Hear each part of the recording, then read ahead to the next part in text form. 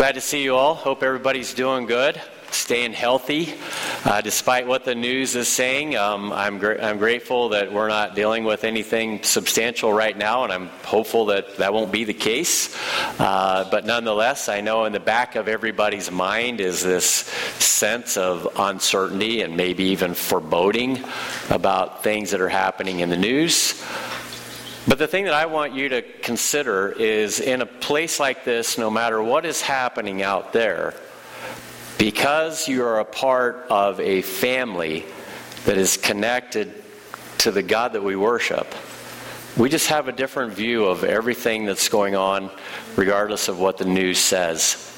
And maybe I can help you to make sense of what that means as we go through this message today, and we just kind of dig into what it means to be part of God's family and the difference it makes because we are connected to God as our Heavenly Father. And I want to start by just going all the way back to the beginning of the biblical story of the imagery, the imagery of the Garden of Eden.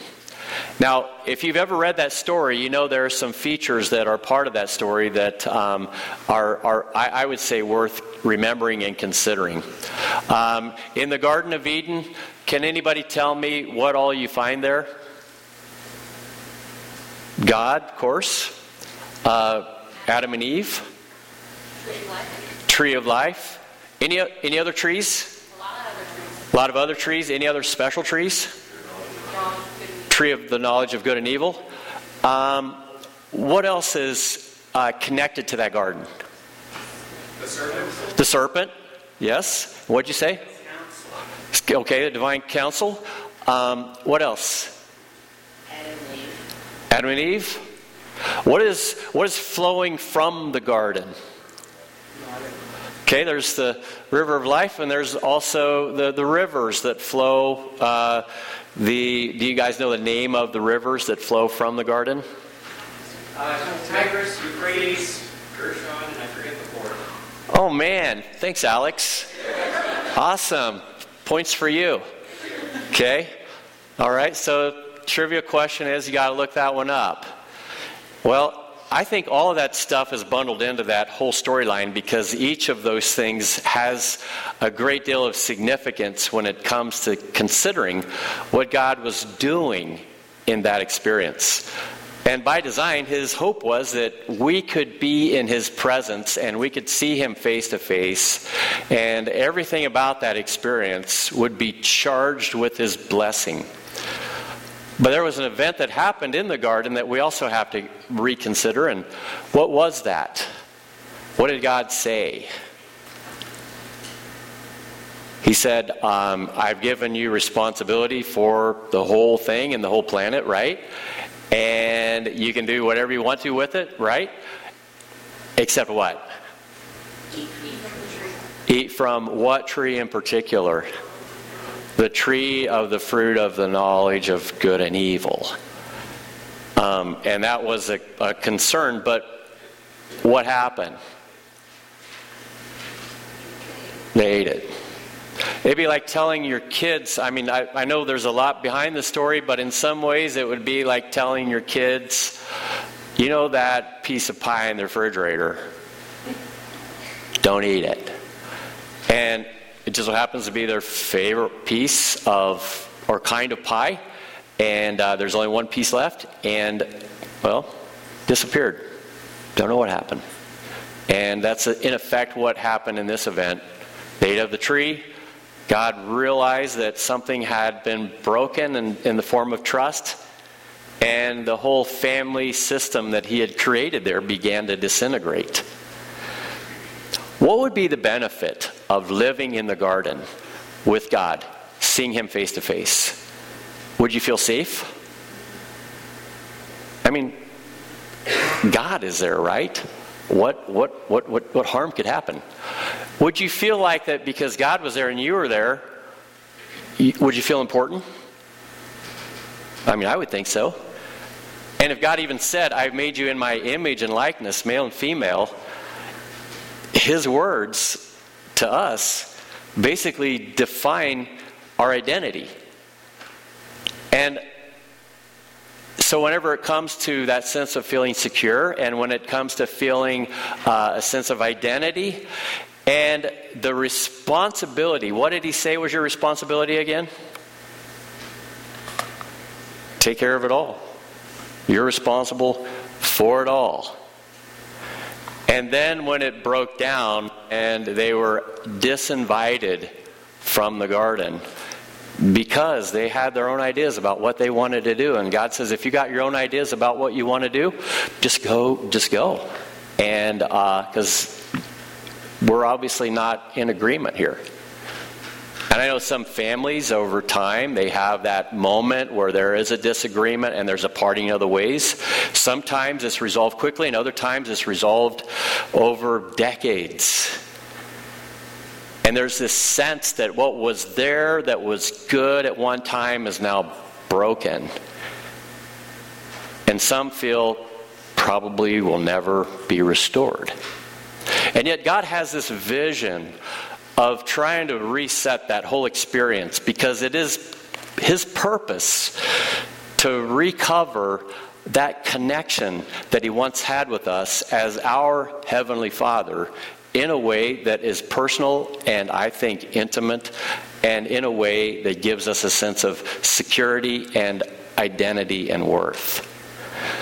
Now, let's just stop that story for a second and imagine you're sitting in your living room and you turn on the TV and the news says airports are shutting down, petroleum is bottoming out, people are encouraged to stay in their homes, and if you are taking a trip somewhere, be very vigilant about not touching your face, not rubbing your eyes.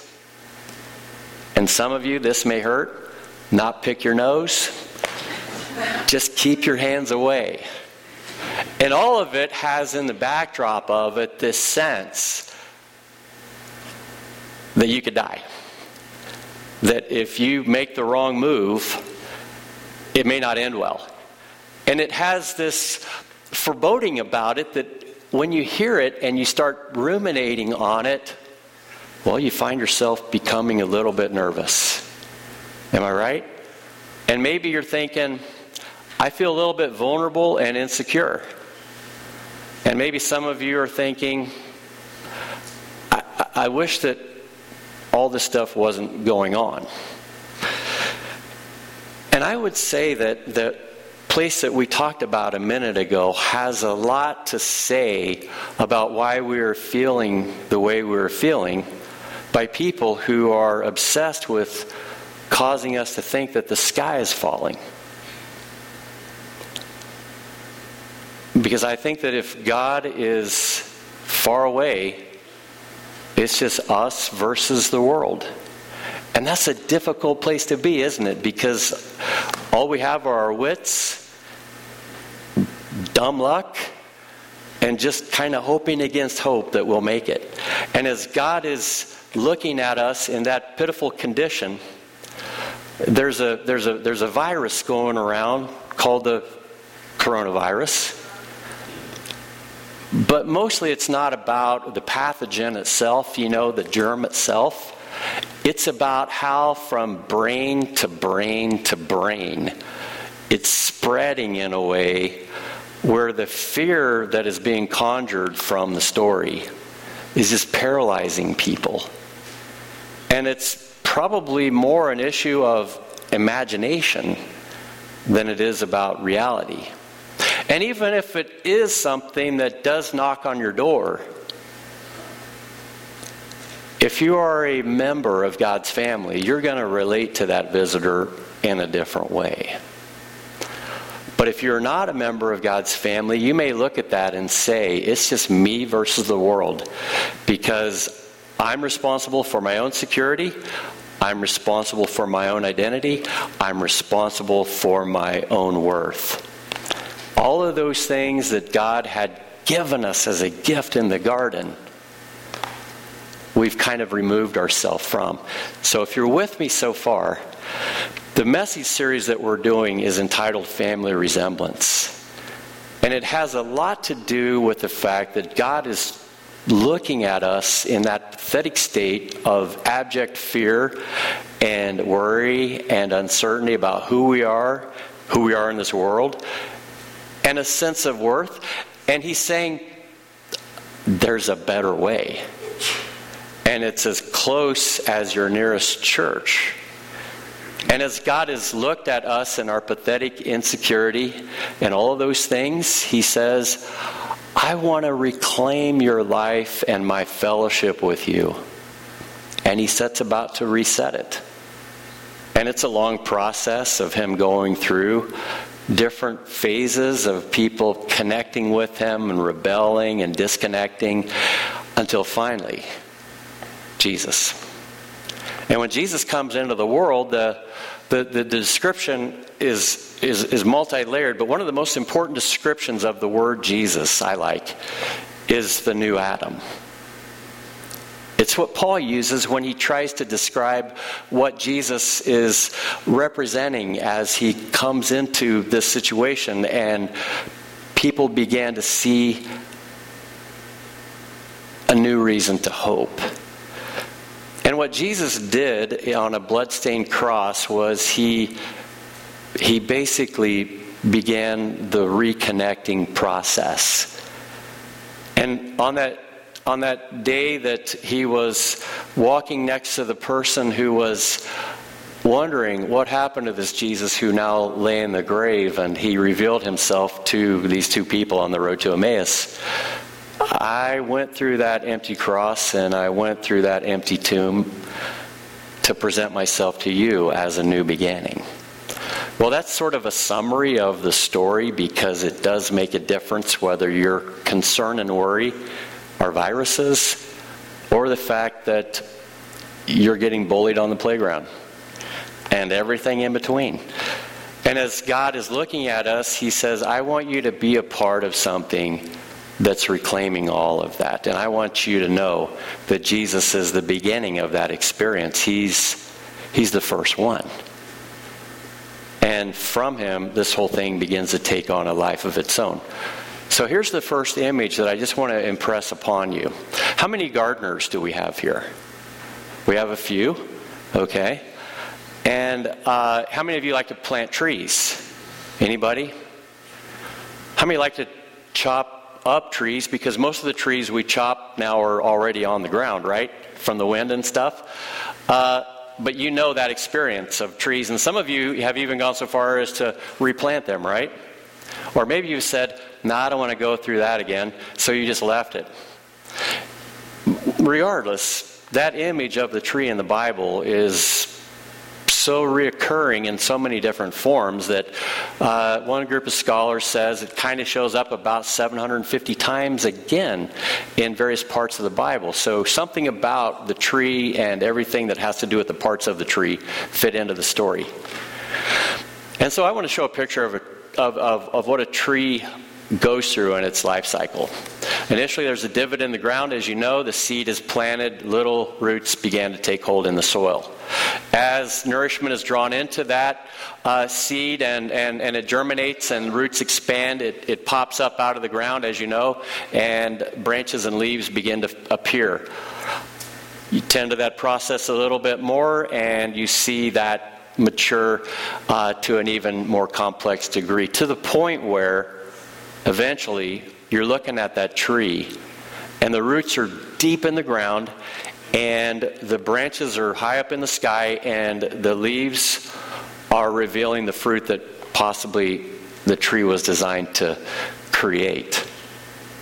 And that image of a tree is actually something that I think is embedded in the mind of people that are part of this family, because they remember the two trees from the garden, but they also remember the tree that Jesus was hung on.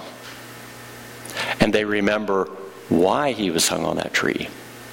And then they remember when they hear a sermon on Easter that there's a seed that is buried in the ground. And it's just an image of Jesus being buried in the tomb. And when that seed begins to express what it was designed to do, in effect, it's the beginning of a new way, a new life. And the whole imagery is designed to help you and I wrap our minds around the fact that the thing that happened in Eden with Adam and Eve is starting to happen in a slightly different way with Jesus as the new Adam and the new seed that has been planted, that all of us become grafted into or born into, in a way that the branches and the fruit and everything about that tree, we are somehow part of that experience. The bottom line is, it's a way of saying that we are now connected to God. And it's a much more solid connection than ever. Okay, hopefully you're with me so far. There's another image, and that is, how many of you have ever seen the Mississippi River? Okay, or the Ohio River, or the Monongah River.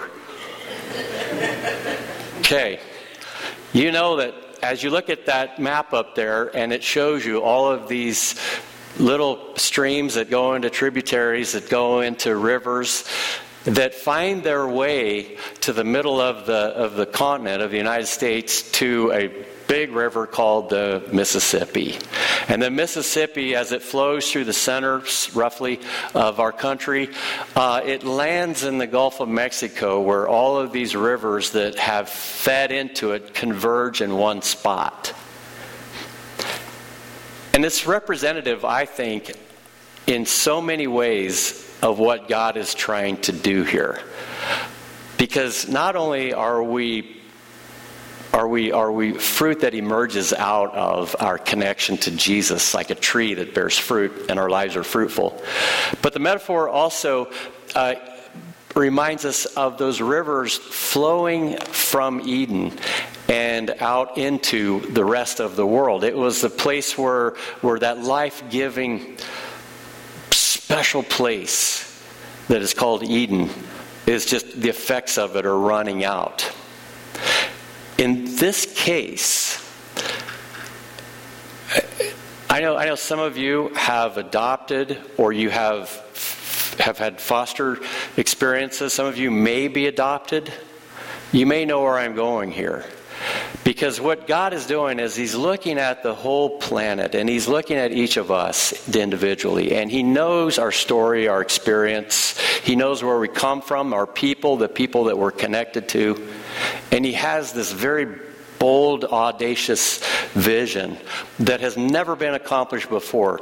And that is this: that all these people around the planet who are so different in so many ways can somehow become part of the same family.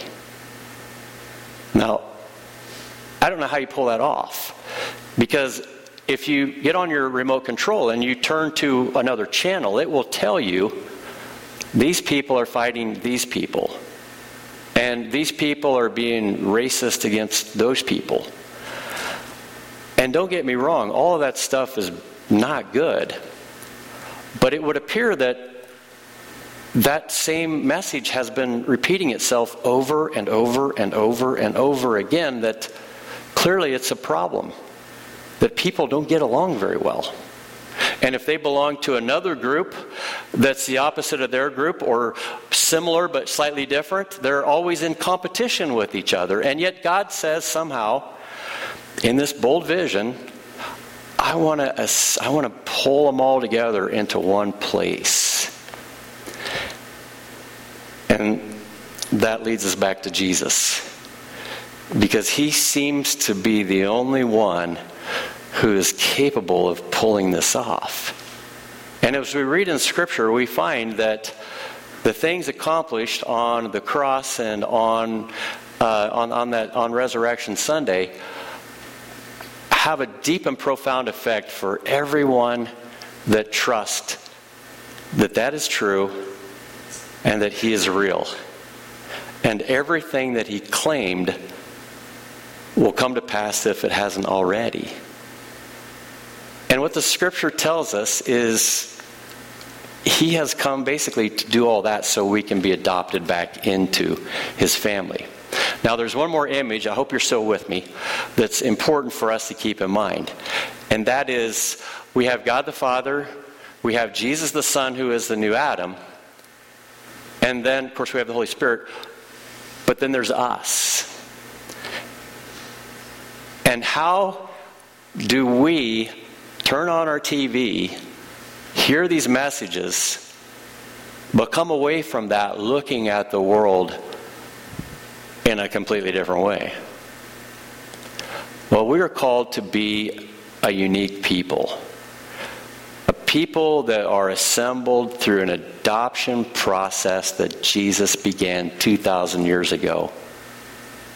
That have as their primary identity as the children of God.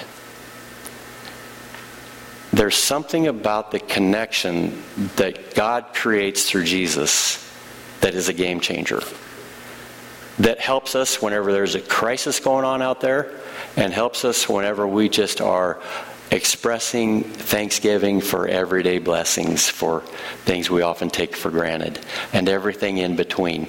There's a peace that passes all understanding because He is in our midst, and He is the one who keeps us safe. He is our protector. He's very close by. He promises to be an ever-present help in our time of need. And when we're worried about who we are in this world that says so many things about who we should be and who we might think we are, He says, first and foremost, you are my child. And don't you ever forget it.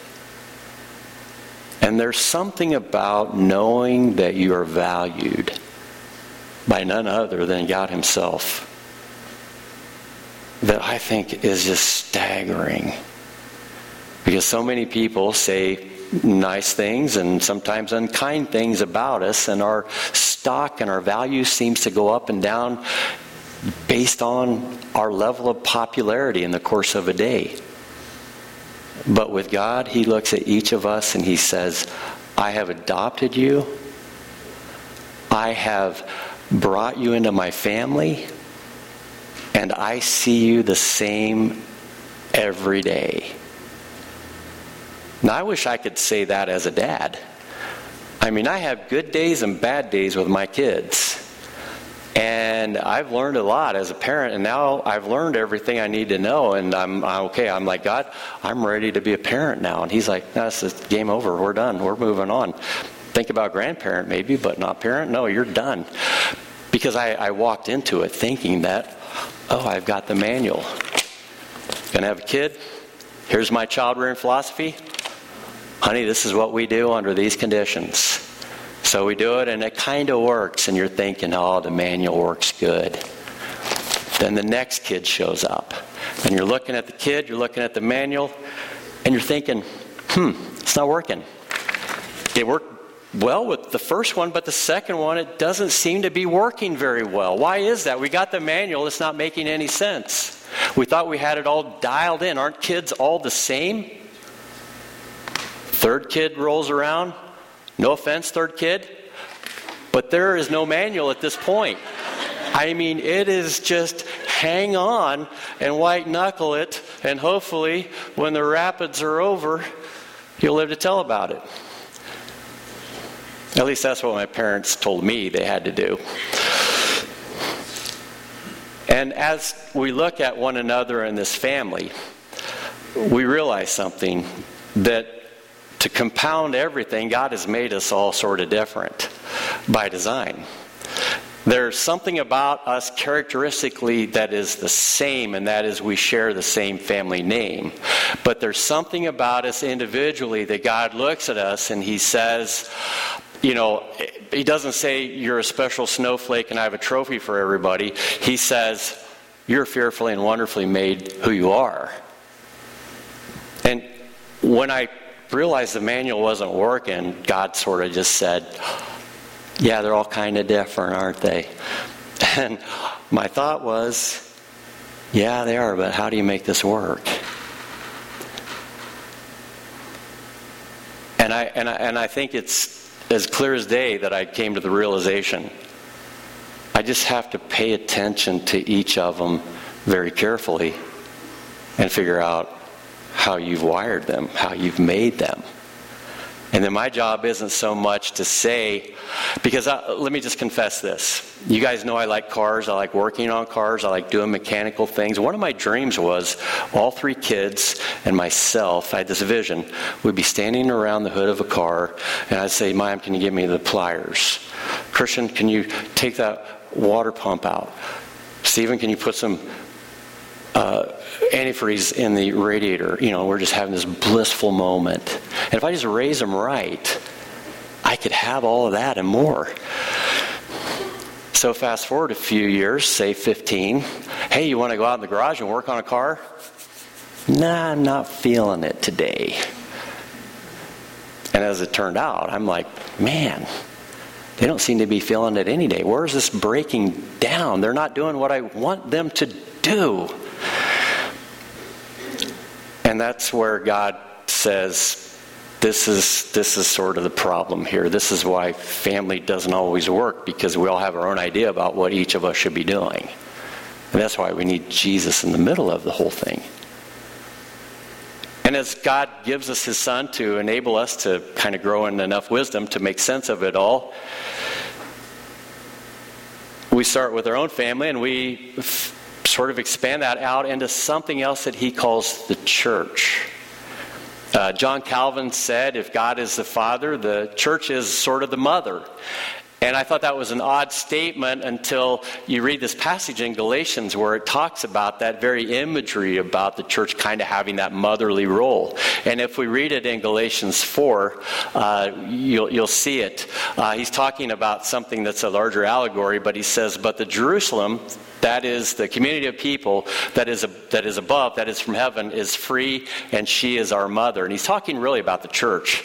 He says, for it is written, let's go ahead and flip on over to the next slide, and I'll just read these verses. Be glad, barren woman, you who never bore a child, shout for joy and cry aloud, you who were never in labor, because more are the children of the desolate woman than of her who has a husband. Now, just take away from this for now that God is going to create a family not in the natural way, but in a very unique and special way through Jesus and the church.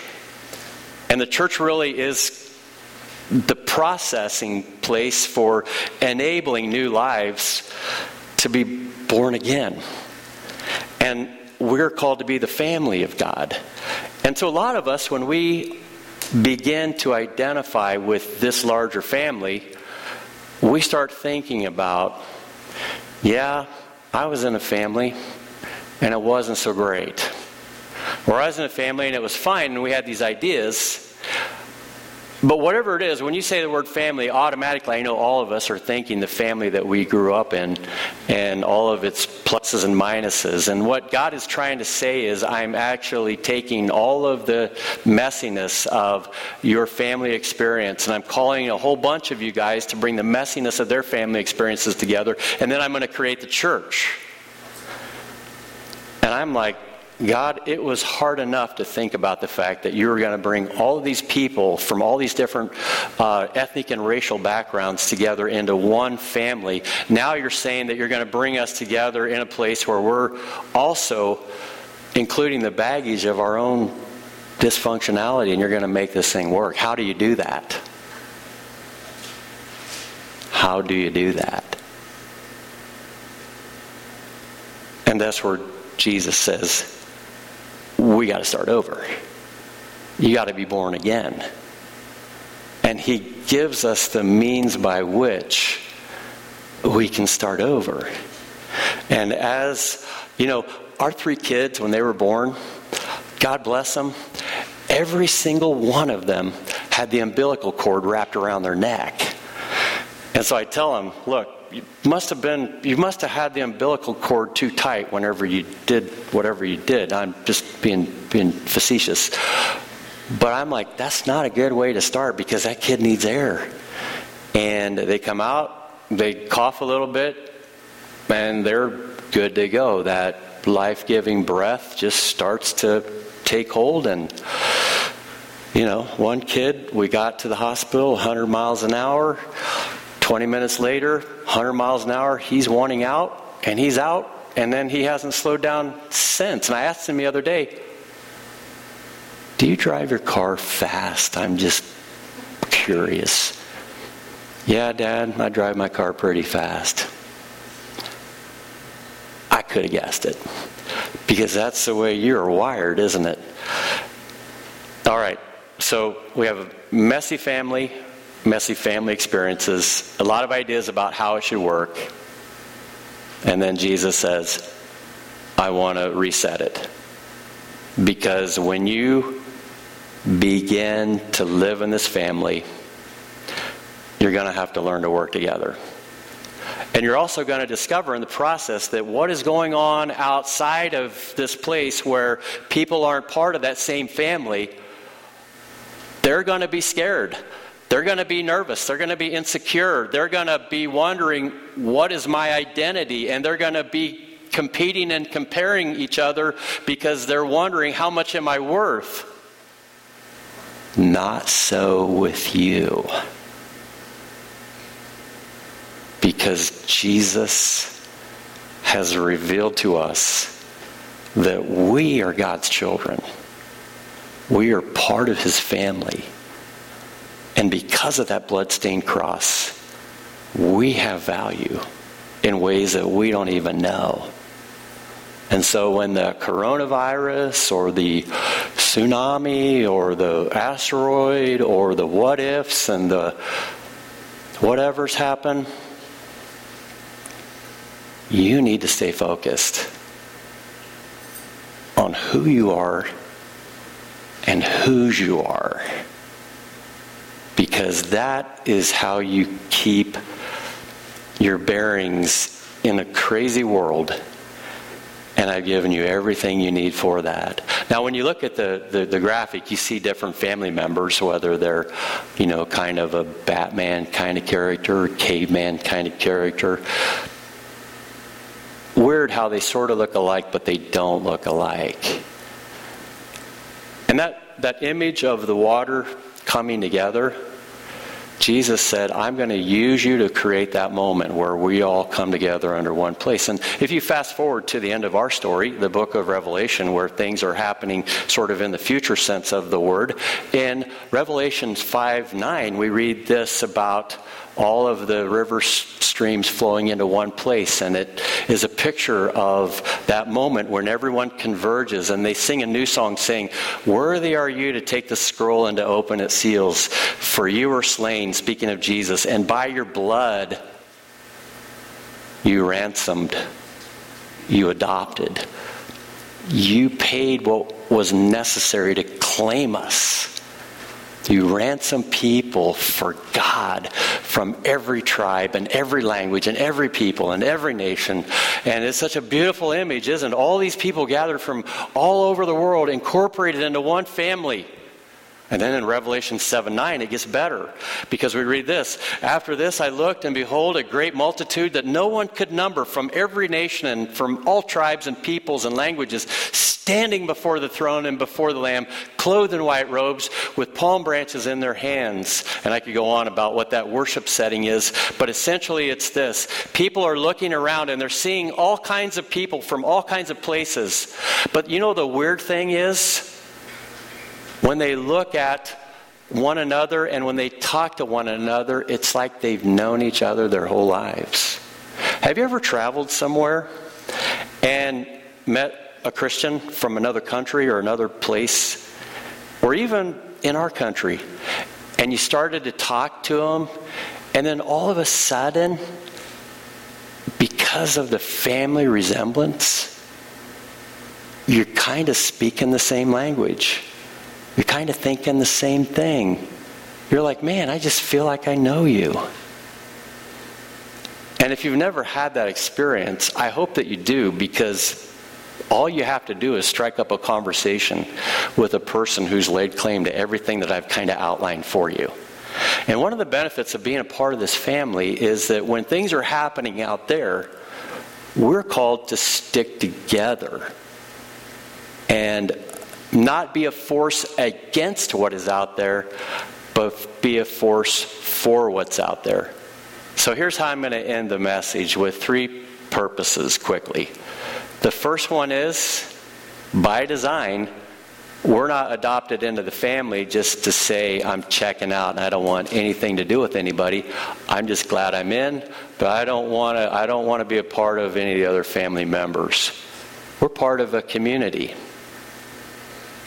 But how do you be, let's go ahead and put that slide up there if we can, the first point.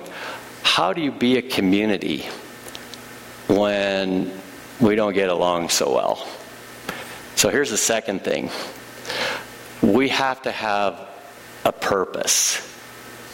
And that is worshiping God and working together to bring about a message of good news to the lives of the people that are just scared witless and living in fear and uncertainty and questions about their own identity and worth. And when we worship God together, it just aligns our hearts and our minds in a place where our differences, even though they are real, find their proper priority. And the second thing that we do together is we think about something like the coronavirus, for example. And in our family, when we hear about stuff like that, our first question is, well, should I wash my face? Yeah. Should I keep my hands away from my face? Yeah. Should I pick my nose? No. But maybe the next question is, there are just a lot of people out there who are literally traumatized by their daily dose of fear. How can we use this as an opportunity to direct that conversation to Jesus? And how can we go into whatever chaos life is doling out and have a peace that passes all understanding? Jesus. And when people see that we are from a different kind of family, we have to tell them one of the reasons why we're different is by design we're called to include as many people that are made in God's image as absolutely possible, and I would say that's everyone. And then we're to go to work together. But as we do that, if you spend any time with any people in the church, you're going to find this. There's a honeymoon period where you kind of get to know the person, and then there's a period where you kind of get to see some of each other's dark side. And some of us would say, I just want to go to a large church where I don't have to deal with that, and I can just go in and I can leave. And I don't want to say anything negative about any other worship gatherings other than to say in the smaller ones, we've had to learn to work through stuff. And as a result of that, we pay attention to the next point, and it's this. Let's go ahead and put the third one up there. The church, it is here to help us to learn to encourage one another, to build up one another in faith, to pray with one another, to learn from one another, to teach one another. And I'm just getting started. The Apostle Paul, when he writes about that phrase, one another, it's just all over the place. And my challenge, I guess, if you want to, is if you ever read like Ephesians or Colossians, just circle all the one another passages. And you'll find that those are the hallmarks of what that family does. Oh, I like that family. They pray for one another. I like that family. They don't gossip about one another. They're encouraging one another. I like that family because, well, in one form or another, they're learning from each other. I like that family because, without getting preachy or even teachy, they're just helping one another learn as we go. And God looks at us and He says, that is where we begin to take on the characteristics of a family that resembles the Father that called them into that family. And I'll just end on this note. God is always leaving the door open for you to come into His family. And His Son has sealed the agreement, if we're willing, by ransoming us. And you may say, ransoming us from what? Well, obviously somebody or something owns us. Whether it's fear, whether it's evil, whether it's the demonic, whether it's Satan. There are just forces at work in the world that keep everyone captive until God ransoms us away and invites us into his family. So I've laid out a lot of heavy stuff today for you. My hope is, if nothing else, when you walk out of this sanctuary and you turn on the news and you start to escalate from fear, I want you to remember who you are and whose you are and the difference that it makes. And my heart is broken if there are people around us that don't have the blessing and the joy of being a part of this family. Because by design, we're called to share it as much as we possibly can. Glad to have Kayla and Alex with us. They're kind of like family members. You knew you weren't going to fly under the radar, did you? Those two walk into our house like they've lived there 100 years. Am I right? And what do? We say, come on in, eat some food, enjoy. Keep our kids occupied so they stay out of trouble. And that's the way God is with his hospitality for you. There are no barriers other than your own willingness. He's calling us to be a part of something, and then he makes us resemble that part as we follow his Son and are born again in him and empowered by his Spirit and encouraged and built up by one another. If that's happening, then we are who we're supposed to be as the church. Would you bow with me? Father, as we just take this moment and we take the substance of everything that we've drawn from your story and we apply it personally, help us, Father, to embrace your call to a new family name, and that is sons and daughters of God through Jesus. Help us to see ourselves in the mirror every day as having that primary identity. Help us, Lord, when we are overwhelmed with fear, to turn to a Father whose perfect love casts out all fear. Help us, Father, when we are wondering how much we are worth and what we are valued, to remember a bloodstained cross that just signals so powerfully our worth. And then, Father, help us to have eyes to see what you see around us, hurting and broken people who are disconnected from you. And help us resemble you enough that they are drawn into your presence through us. And where we lack, may your grace and mercy be sufficient. In Jesus' name, amen.